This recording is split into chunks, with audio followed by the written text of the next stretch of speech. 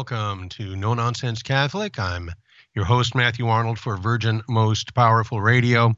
Lots to talk about today. For one thing, I'm going to talk about two things that 99% of Catholics do not know about the benefits of Holy Mass. Also, we've talked over the last couple of weeks about the phenomenon of so-called doom scrolling on social media. And today we're going to look at what one Catholic discovered by giving up social media for Lent. Also, we're going to explore what the Bible has to say about the kingdom of God. So what is it? How do you enter it? And so on. But to begin, as always, in the ordinary form liturgy, this week began with the sixth Sunday of Easter. And the gospel was taken from John 14:23 through 29, and reading as usual from the New Catholic Bible Translation.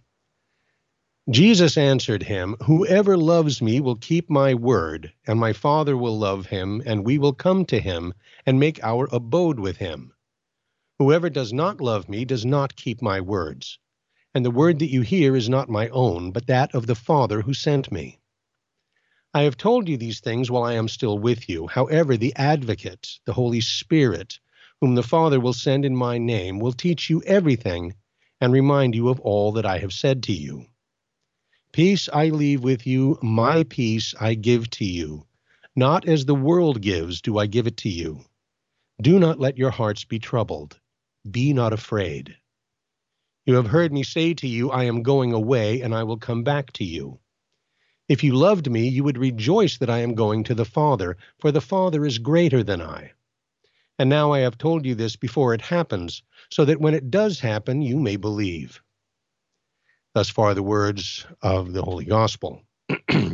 Now, because the disciples were still expecting Jesus to establish an earthly kingdom and overthrow Roman oppression, they found it hard to understand why he didn't just tell the world at large that he was the Messiah.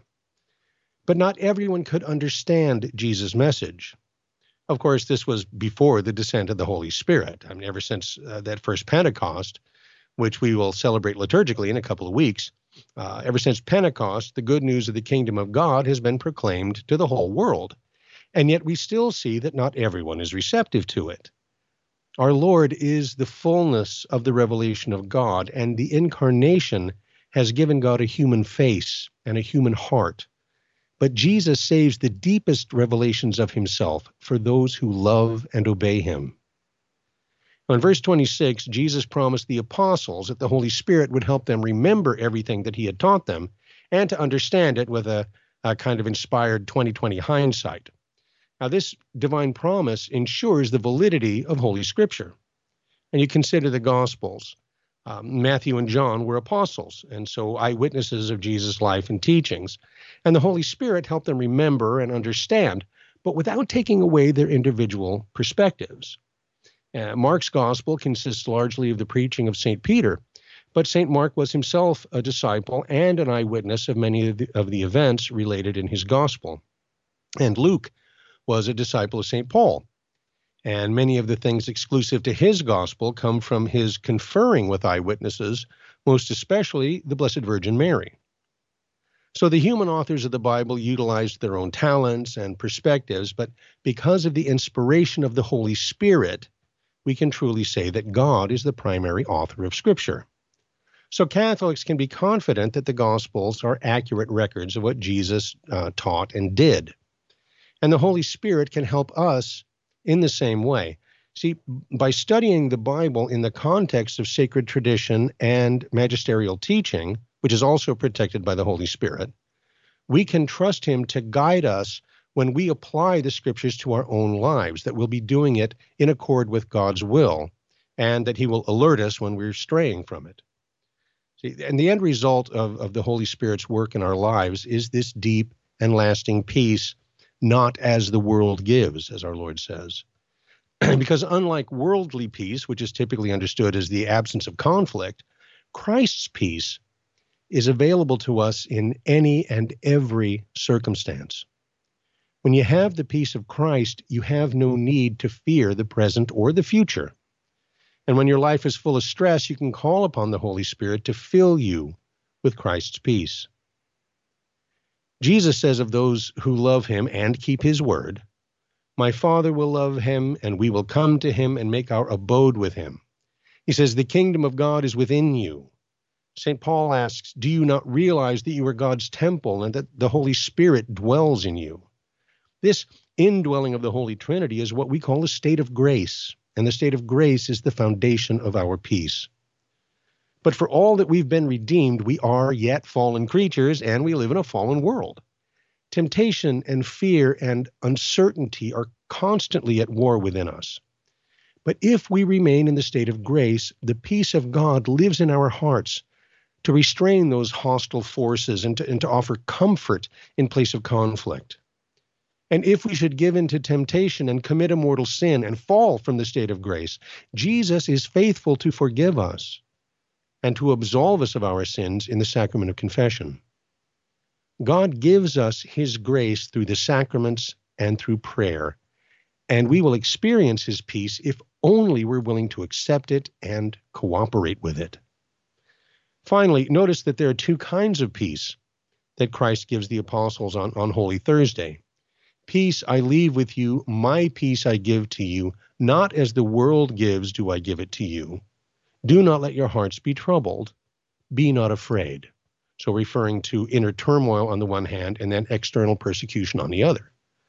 But Jesus knew he would have to give the apostles a follow-up lesson on Easter Sunday. Scripture says the apostles were huddled in the upper room and experiencing this inner turmoil of guilt over abandoning our Lord at his passion, as well as the external threat of persecution. John 20:19 says, the doors of the house where the disciples had gathered were locked because of their fear of the Jews. Jesus then came and stood in their midst and said to them, peace be with you. And understanding both their inner guilt and their outward fear, Scripture says, after saying this, he showed them his hands and his side. The disciples were filled with joy when they saw the Lord. Peace be with you, Jesus said to them again. So in other words, look at my wounds and understand that I've paid the price for your sins. And don't be afraid because I've conquered death. So he gently affirmed his double message of peace from Holy Thursday by once again repeating twice, peace be with you. Let not your hearts be troubled and do not be afraid. That's the message for you and me today. Jesus says, come to me and I will give you rest. So we need to understand that true peace is a divine gift. And to seek this peace through mental gymnastics, such as mindfulness, or physical gymnastics like yoga and so on, that can create only an imitation peace, at best a temporary peace of mind, but never peace of heart or peace of soul. That is a fruit of the Spirit and the fruit of our trust in God. In Philippians 4:6-7, St. Paul says, do not worry about anything, but present your needs to God in prayer and petition with thanksgiving. Then the peace of God, which is beyond all understanding, will guard your hearts and your minds in Christ Jesus. You know, since Pope Francis's consecration of Russia and Ukraine to the Immaculate Heart of Mary, there's been a lot of talk about Our Lady of Fatima's promise of peace. But I think we need to remember that Our Lady does not bring any new revelation, but only reminds us of the fullness of God's revelation in her divine Son. Remember, at the Annunciation, when Jesus became man under the heart of Mary, his peace entered the world. 9 months later, at his nativity, the angels sang, peace on earth to people of good will. But worldly conflict did not cease when the Savior was born, nor when he rose from the dead. So when looked at from this perspective, it seems to me that Our Lady of Fatima's promise of peace may well represent a special outpouring of grace, which will enable those of good will to more fully appreciate and more fully acquire the peace of Christ. Now, whether that's correct or not, the good news is you don't have to wait. In Philippians 4:8-9, St. Paul says, finally, brethren, let your minds be filled with whatever is true, whatever is honorable, whatever is just, whatever is pure and whatever is pleasing, whatever is commendable, whatever is excellent, whatever is worthy of praise. Do the things that you have learned, received, and heard from me. Then the God of peace will be with you. Yes, there is fulfillment and happiness for us and for us now, and not just at the end of all things. Now, that's what the word peace evokes in the scriptures. True peace is a divine gift to which Christ gives us access in our communion with God, most especially through the sacraments and through prayer. And that's no nonsense. Okay. We've got a lot to talk about today, and including, I think when we come back, there is one verse in here, and I think I'd be remiss if I didn't comment on it, in a verse from the gospel that we just read, which is verse 28, where Jesus says, "The Father is greater than I." Now, that might be a question mark, for some folks, especially given the fact that we believe in the doctrine of the Trinity, which says that all the persons of the Trinity, Father, Son, and Holy Ghost, are in fact equal. So what did he mean when he said, "The Father is greater than I"? We're going to talk about that when we come back. We're also going to talk about what is the kingdom of God? How do you enter it? What are its values? We're going to talk about doom scrolling and the dangers of doom scrolling and what it presents to us in our spiritual life, and more. So all that and more when we come back with lots more No Nonsense Catholic here on Virgin Most Powerful Radio. So stay with us, and we shall return after these messages.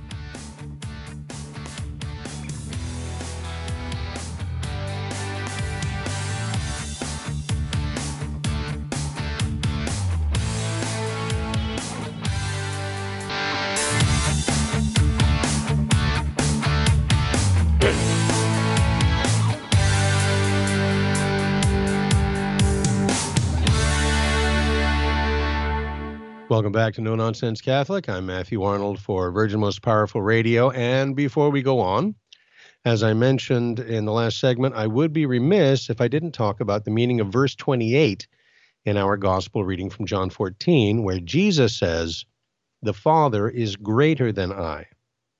Now, as Catholics, we believe that God the Son is co-equal and co-eternal with God the Father and God the Holy Spirit.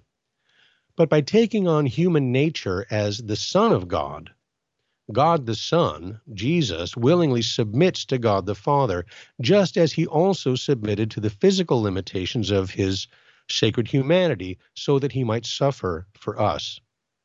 St. Paul says in Philippians 2:6, "Though he was in the form of God, he did not regard equality with God as something to be grasped." The scripture scholars tell us that this verse is from an ancient Christian hymn, which was either written by St. Paul himself or was perhaps already a part of the liturgy. And the full breadth of the mystery of Christ is expressed there, especially in two of its major aspects, that of descent and return. So during his stay on earth, Jesus was deprived of the glory that by right belonged to him, so that he might receive it again from the Father as a reward for his supreme sacrifice. He descended into the ultimate depths of abasement, accepting death, even death on a cross, as the scripture says. But then the movement is reversed. The Father glorifies him, makes the universe subject to him, and gives him the supreme prerogative, that is the regal and divine title of Lord and King, which we're going to be talking about later. Now, in context, St. Paul is thinking about the pride that's shown by mere creatures who want to be equal with God, which of course was the temptation that caused the fall of man. And it is the temptation that dogs us still, to decide for ourselves what is good and evil. I mean, what is transgenderism other than a vain attempt to usurp the sovereignty of God? And St. Paul contrasts this with the sacrificial self-giving and self-denial of Christ. And so this hymn is clearly reminiscent of the songs of the servant of God, especially Isaiah 53, which echoed so strongly in the preaching of Jesus and in the teaching and the liturgy of the early church. It's the whole mystery of the incarnate Son of God that Paul chants here. We don't have time to go into, to read the whole thing. But he shows such clarity and depth, the preexistence of Christ, his abasement, his exaltation. But he does so with a purpose beyond the praise of Christ, which is namely to exhort us Christians to live the demands of our baptism. Now, my youngest daughter was just confirmed last Sunday, and at her confirmation mass, the bishop led us all in a renewal of our baptismal promises. And what a great responsibility we bear. And what a joy, especially as a convert, to be there with the successor of the apostles, publicly affirming our faith. But Jesus, although it's a great responsibility, Jesus assures us that his yoke is easy and his burden is light, because he freely gives us all the graces necessary to, as he said in our gospel today, keep his word. St. Bernard of Clairvaux said, "A light burden indeed, which carries him that bears it. I have looked through all nature for a resemblance of this, and seem to find a shadow of it in the wings of a bird, which are indeed borne by the creature, and yet support her flight towards heaven." Amen. Now, a while back, 2 or 3 weeks ago, I think, I shared some thoughts from the late Father John Hampsch. I knew Father Hampsch, and I liked him. And although he was thoroughly charismatic, and I am more on the traditional side, we had a lot in common, especially a lively appreciation of the supernatural and a love for the saints. Anyway, Father wrote an article back in the day with the intriguing title, "99% of Catholics do not know these facts about the Mass." And it focused on two sets of information that few Catholics are aware of. The first being some seldom explained theological information regarding the benefits of Masses offered for the living, actually, and some rarely explained benefits that the living can obtain for themselves by devout attendance at Mass. Okay, a little bit of background. You're probably aware that through the centuries, there have been literally thousands of earthly apparitions of souls in purgatory. And why would God allow this? Well, the most common and urgent plea is that prayer be offered for them, and especially to have Masses offered for them to shorten their time in purgatory and or lessen the intensity of their suffering. Now, the exact nature of the suffering of the poor souls is a mystery because it's not a matter of explicit revelation. St. Paul mentions in 1 Corinthians 3:15 how a person whose work is burned up will be saved, but only as through fire. And so, we understand that there's some pain, perhaps, or certainly cleansing involved in purgatory. In any case, the consensus among spiritual writers seems to be that the greatest of the sufferings of the poor souls who are going through this process of purgation is their intense desire for the vision of God, which is a mystical hunger that's ignited in the soul at the moment of death, but of course, a union that is impossible until the soul is cleansed. Revelation 21:27 tells us that nothing unclean will enter heaven. And St. Paul in Hebrews chapter 12 makes the distinction between those souls who go straight to heaven and those who are first cleansed in purgatory. He refers to them as the church of the firstborn versus the spirits of the just made perfect. And that Masses offered for the poor souls can ease and eventually end their suffering is supported not just by private revelations, but by sacred tradition and the teaching of the Church. Father Hampsch said, "Any prayer, but especially the holy sacrifice of the Mass, when offered for any or all souls in purgatory, is appreciated far, far more than a starving person appreciates a banquet of delicious food. It exceeds our imagining." But here's the thing. Despite private revelations and even many apparitions of souls in purgatory about the value of offering Masses for the dead, supported by centuries of church teaching, other revelations and church teaching are perhaps even more significant, namely that Masses offered for living persons are more beneficial than Masses offered for the dead. See, Masses for the dead can gain an indulgence for the souls in purgatory. But if Mass is offered as an intercession for persons who are, number one, still alive, and number two, in the state of grace, right, with no unabsolved serious sins, they can receive three benefits that are not available to the poor souls. Namely, number one, an increase of merit, eternal merit, okay, this lasts forever. Two, an increase of sanctifying grace, right? It's an increase of a holiness. It's a deeper sharing in the life of Christ, in the life of God. And number three, actual graces which help us to do good and avoid evil. The point is that the dead cannot grow spiritually. Their level of holiness and their eternal reward can be increased only before death. According to the proverb of Solomon, wherever the tree falls, there it will lie. That is, as the Catechism teaches, the state of one's soul at death decides its ultimate destiny, for that's when individual judgment occurs, as St. Paul says in Hebrews 9. It is appointed unto man once to die, and then comes judgment. And then that will be reaffirmed publicly at the last judgment, or general judgment, as our Lord himself talks about in Matthew 25. So while masses offered for the poor souls are very commendable and to be encouraged because they can provide great relief, masses offered for a living person can provide growth. See, both ways of applying the merits of the Mass are acts of the virtue of charity. But as my silver-haired old mother used to say, an ounce of prevention is worth a pound of cure. And Father Hamps said the Lord would often let him see the spiritual benefits in many of his friends who asked him to celebrate Mass for them or for their loved ones. And keeping in mind that even one Mass for a soul in purgatory is enormously helpful for that soul, St. Anselm, a great medieval doctor of the Church, said that a single Mass offered for a person while alive may be worth more than 1,000 offered for them after death. Pope Benedict XV proclaimed it definitively. He said, the Holy Mass is of greater profit if offered for a person during their lifetime than when celebrated for that soul's relief after death. Okay, so that's number one. The second block of seldom known truths has to do with the manner of assisting at the holy sacrifice of the Mass.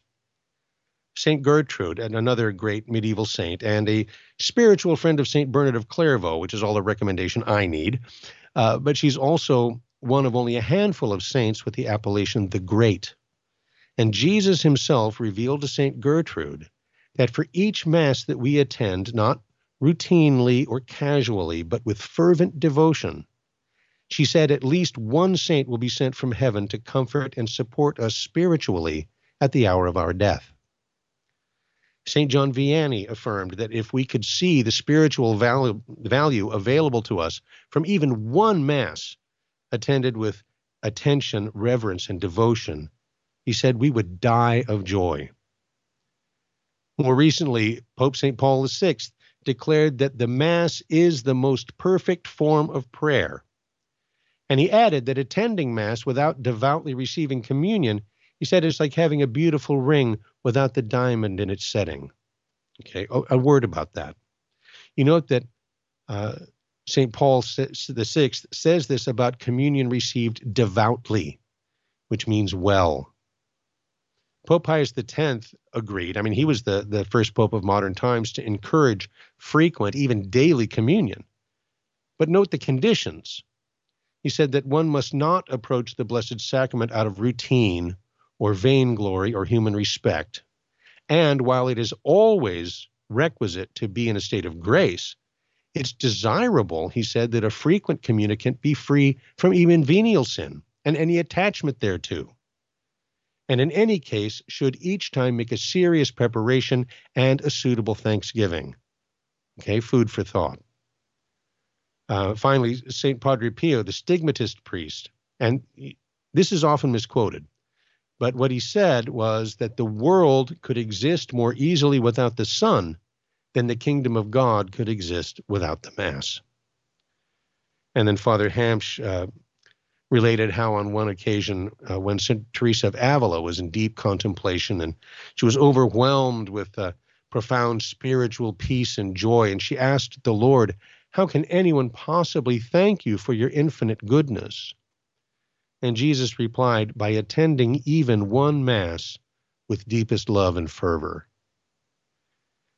It is, I hope, interesting to hear about these, beautiful and seldom proclaimed or fully appreciated truths regarding the benefits of offering and assisting at Holy Mass. But remember that we are called to be doers and not hearers only. In other words, our interest should be ennobled with implementation. We are all victims of routine in our daily activities, and regular liturgical prayer is no exception. And Father Hamp said that even priests, or perhaps especially priests, can frequently fall into a mechanical way of practicing their sacred ministry and lose their fervor. And we're going to talk about what he suggested to help them with that. When we come back, lots more No Nonsense Catholic right here on Virgin Most Powerful Radio. Stay with us.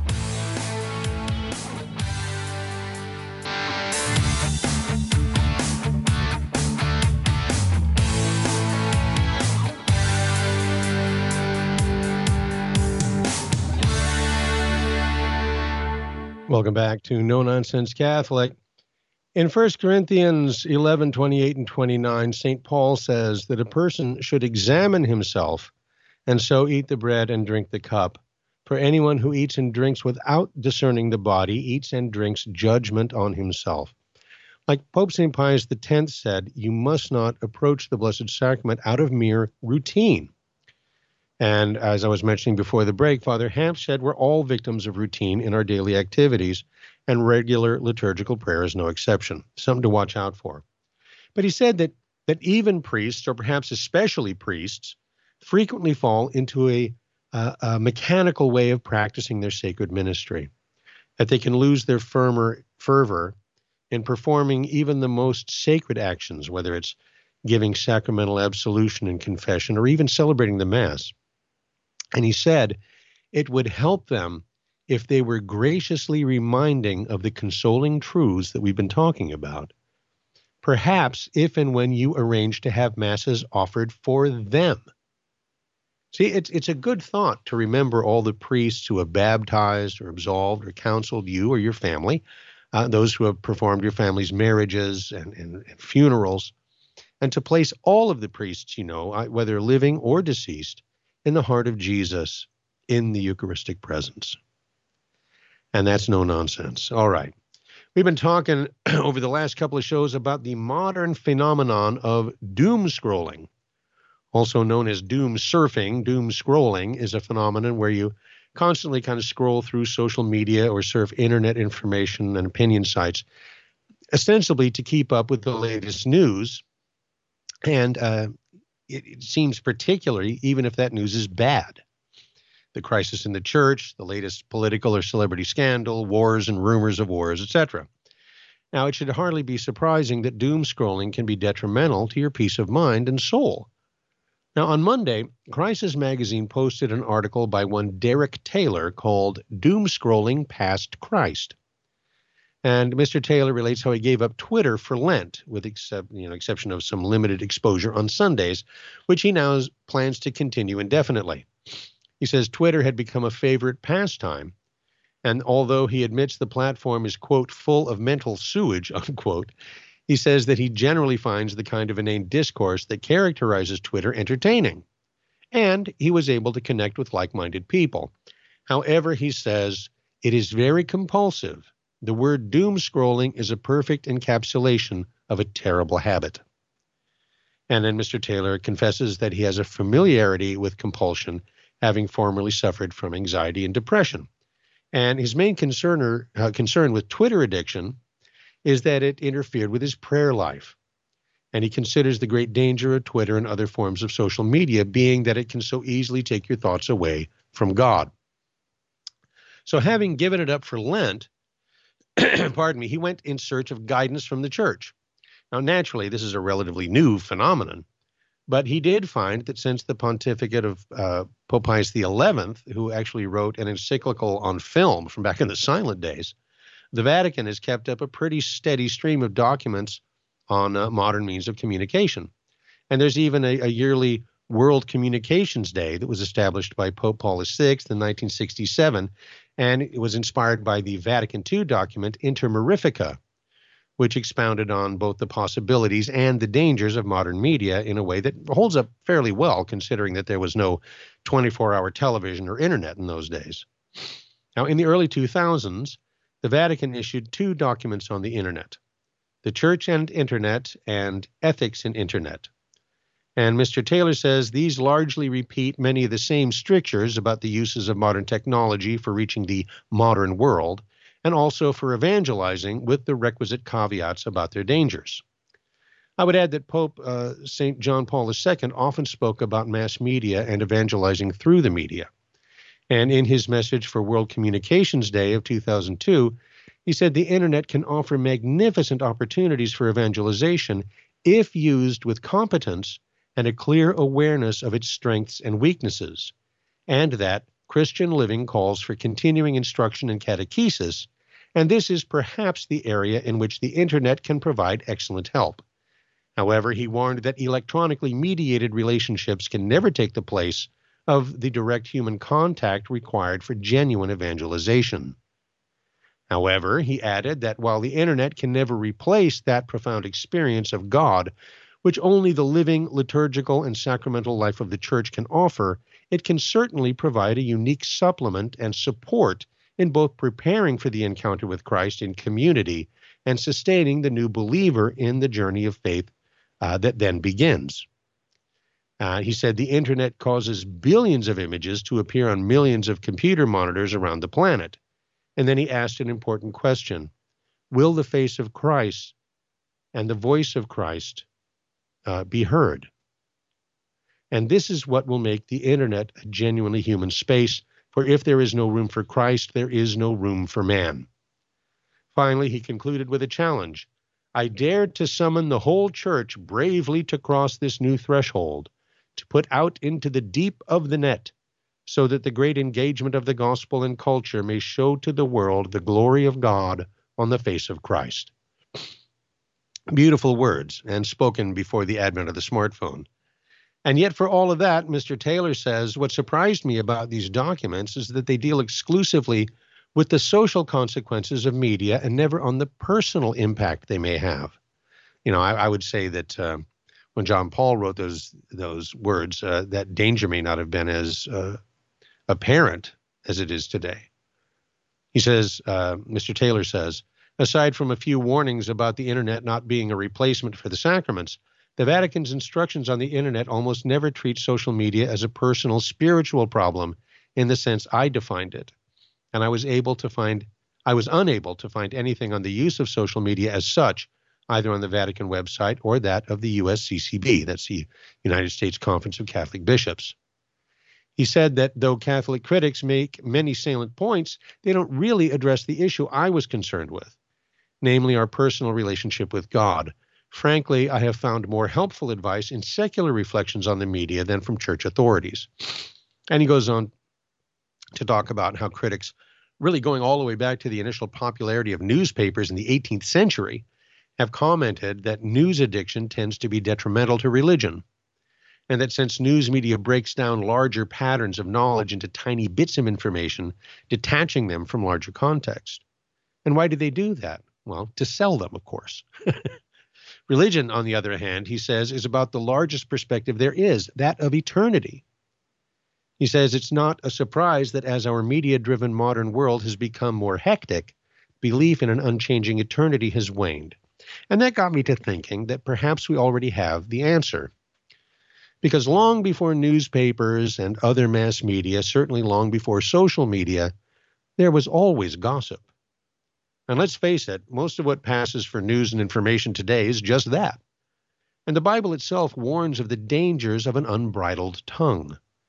And the saints and spiritual writers have had much to say on the topic. I need go no further, for an example, than to Thomas à Kempis in The Imitation of Christ and his advice to avoid superfluous words.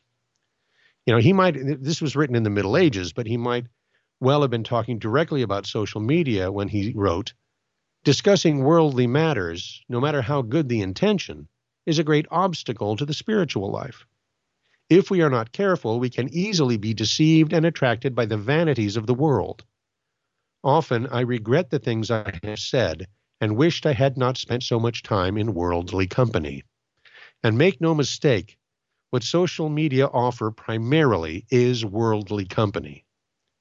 And he goes on to say, we think that we will be a comfort to one another and find relaxation by discussing the things that burden us. But the end result of all this gossip about things we like or dislike only leaves us with a guilty conscience. He says, It is better to watch and pray so that we do not waste time in idleness. But then he adds, if you have leave to speak and it is expedient, then speak of God and those things which will edify. And I know that there are those among us who use their social media for just that. And for them, Thomas à Kempis has this to say: a bad use or neglect of our spiritual progress makes us careless of what we say. However, devout conversation on spiritual matters is beneficial to the soul, especially when people who are congenial in mind and spirit are drawn together in God. Hence the words of St. Paul to the Philippians, chapter 4, verses 8 and 9. Finally, brethren, let your minds be filled with whatever is true, whatever is honorable, whatever is just, whatever is pure, whatever is pleasing, whatever is commendable, whatever is excellent, whatever is worthy of praise. Do the things that you have learned, received, and heard from me, then the God of peace will be with you. Now, we quoted that in the first segment today, and it's back again because it is the answer to so much of what ails us through our use of media, and that's no nonsense. All right.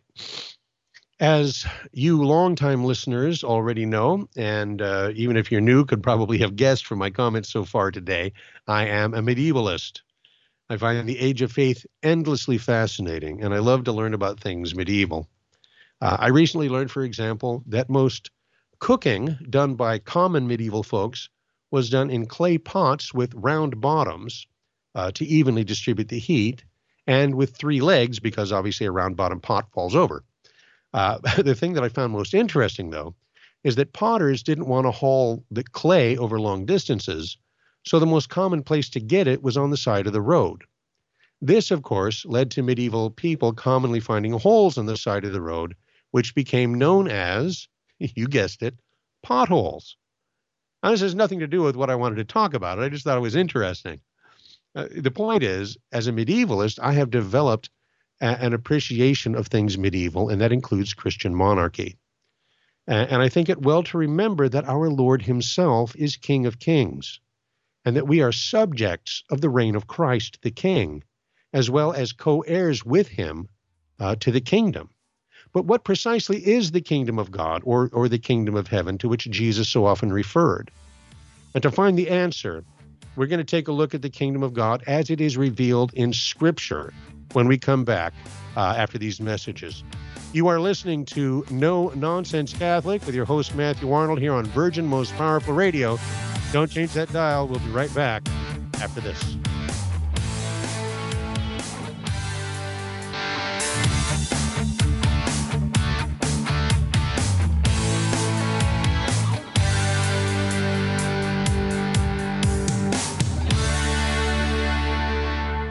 Welcome back to No Nonsense Catholic. We are, as Christians, subjects of the reign of Christ the King. Christ is King of Kings and Lord of Lords, and we are co-heirs with him of the kingdom.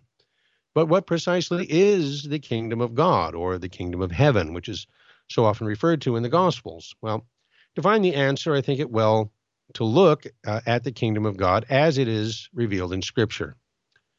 In Mark chapter 10, the apostles James and John ask our Lord to allow them to sit. Say, allow us to sit one at your right hand and the other at your left in your glory. Now, the apostles, like most Jews of that day, had the wrong idea about the messianic kingdom that had been predicted by the Old Testament prophets. And they thought that Jesus was going to establish an earthly kingdom that would free Judea from oppression by pagan Rome. And James and John wanted to have honored places in that kingdom. But as Jesus told Pilate, his kingdom is not of this world. So where is the kingdom of God if it's not to be found in palaces and throne rooms? And the answer is in the hearts and lives of his followers. To be in the state of grace with the Holy Trinity indwelling your soul is to be in the kingdom.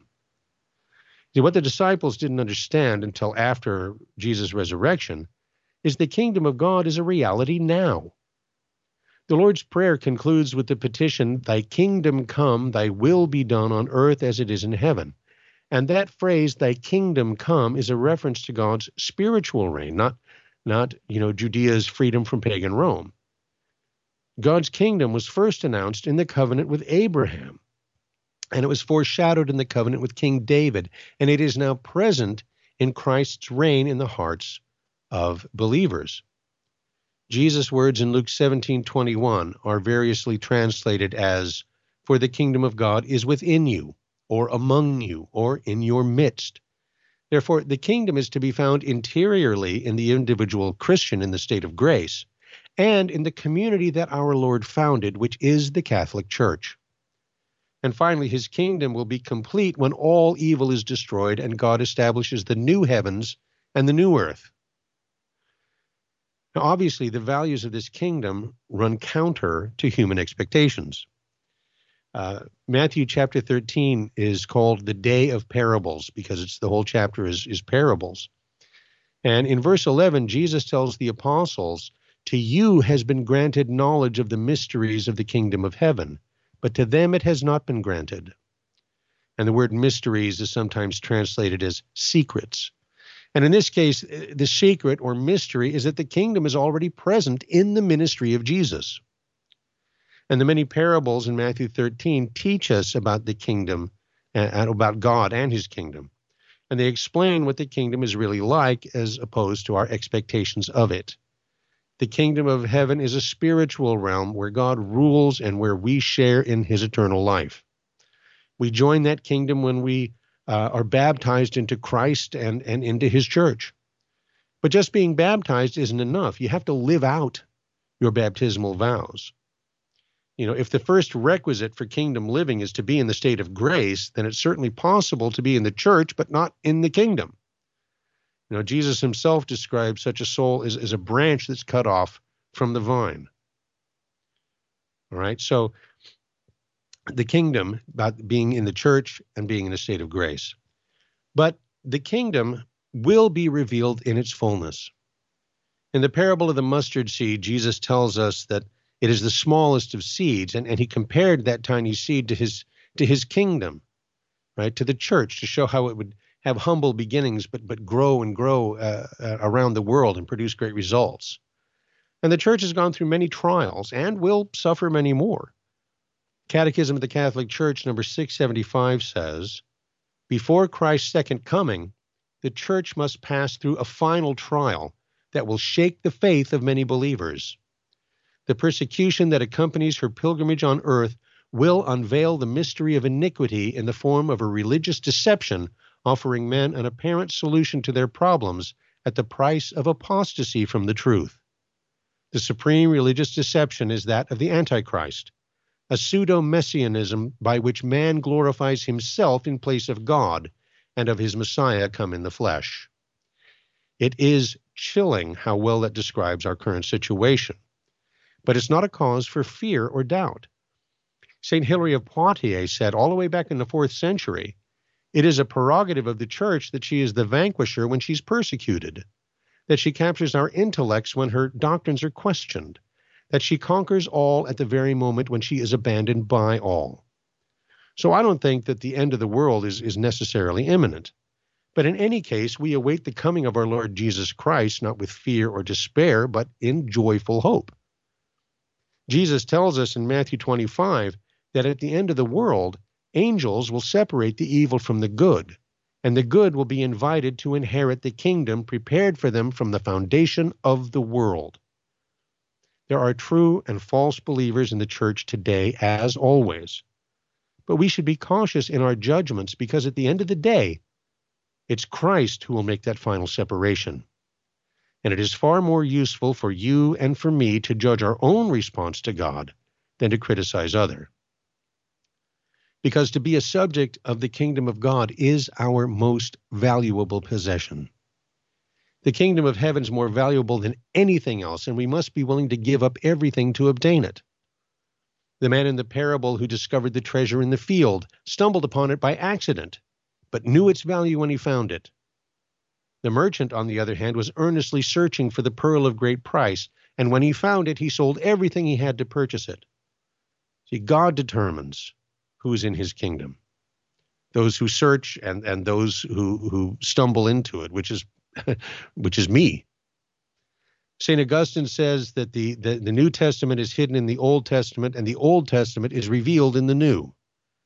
The Old Testament points the way to Jesus, and so the New Testament upholds its authority and its relevance. Jesus quotes liberally from the Old Testament. But there's a double benefit for those who understand Jesus' teaching about the kingdom of heaven, that the religious leaders of his day had waited centuries for his coming, but could not recognize him because he didn't fit their existing expectations, their preconceptions. They were looking for a physical and temporal kingdom ushered in by judgment on their enemies. But Jesus taught that the kingdom is now and the judgment is to come. But because of their preconception, the religious leaders were blind to the spiritual significance of the kingdom that Christ brought. Our Lord says in Luke 21, in Luke's version of the Sermon on the Mount, seek God's kingdom, and these things will be given to you as well. Fear not, little flock, for your Father has chosen to give you the kingdom. So seeking the kingdom of God, in Matthew's version, seek first the kingdom of God and his justice. This should be our primary concern, to put remaining in the state of grace before all else, and that means making Jesus the Lord and the King of your life. You know, we call Jesus Lord over 40 times in the ordinary of the Mass. And there's a reason that we call him Lord so often in worship, because to remain in the state of grace means giving Christ control of your life, your work, your play, your plans, your relationships.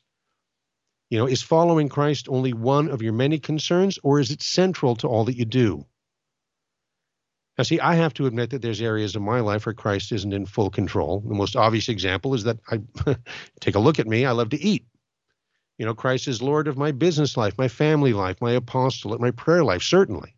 But when I sit down at the table, well, all too often the food is Lord. And I've been on a diet roller coaster for years, and I struggle to control my appetite. And that's what so much of life, what life in the kingdom consists of. It's an attitude of struggle with sin and a willingness to be converted when we've drawn away from God, and a constant desire to realize in ourselves the requirements of our baptism. That's why our Lord instituted the sacrament of penance right on the first Easter Sunday. He told the apostles, "Peace be with you. As the Father has sent me, so I send you." After this, he breathed on them and said, "Receive the Holy Spirit. If you forgive anyone's sins, they are forgiven. If you retain anyone's sins, they are retained."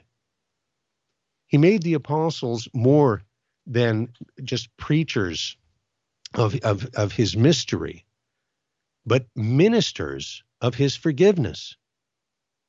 He sends the Spirit upon them as the Spirit was sent on him by the Father at his baptism, when he was beginning his mission. See, this marks the beginning of the apostolic mission, that at Easter Sunday, when the apostles receive the fullness of the priesthood.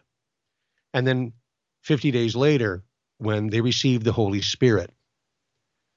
The apostolic mission, the church, is a continuation of the work of Jesus Christ. You read the Gospels and we see all the things that Jesus did, and then you read the Acts of the Apostles, and you see the apostles doing all the things that Jesus did. The first half, approximately, is showing how Peter did all of the things that Jesus did, and then the second half is Paul doing all the things that Peter did, showing us that succession, showing us that the ministry of Christ continues to our own day in the ministry of the church. And that's why your personal penance and your personal quest for Christian perfection has a communitarian dimension, because you and I are members of the same body, the body of Christ, the people of God, the kingdom of God. We're subjects of the same king. And so the question is, are you or I holding back any area of our lives from God's control? And if so, why? Not are you struggling, not are you in need of his grace, but are you holding back? And if so, why? Because we have our Lord's promise that he will provide all we need, as well as guide us how to use what he provides. And that is what it means to live in the kingdom of God. And that's no nonsense. Well, that's another one down. So wonderful to have had you along with us today, or whenever you're listening to this podcast, or if you're listening on radio. I want to thank you for your continued patronage, especially for your prayers, your spiritual support, and also, if possible, your financial support. Virgin Most Powerful Radio does a great deal of work. We are not subsidized. We depend entirely upon the contributions, the donations of our listeners. So visit vmpr.org, vmpr.org, and you can download our smartphone app, and you can hit the big blue donate button and find out how to become a monthly donor or make a one-time donation. And if that's not possible for you, then please do remember us in your prayers, because we depend very much on your spiritual support as well as your financial support. By the way, when you're on the app, there's all sorts of good stuff there, prayers and whatnot. And also on the website, you can find out what we're up to here at VMPR and be a part of that as well. So until next time, Matthew Arnold saying thanks for listening, and may God richly bless you and your family.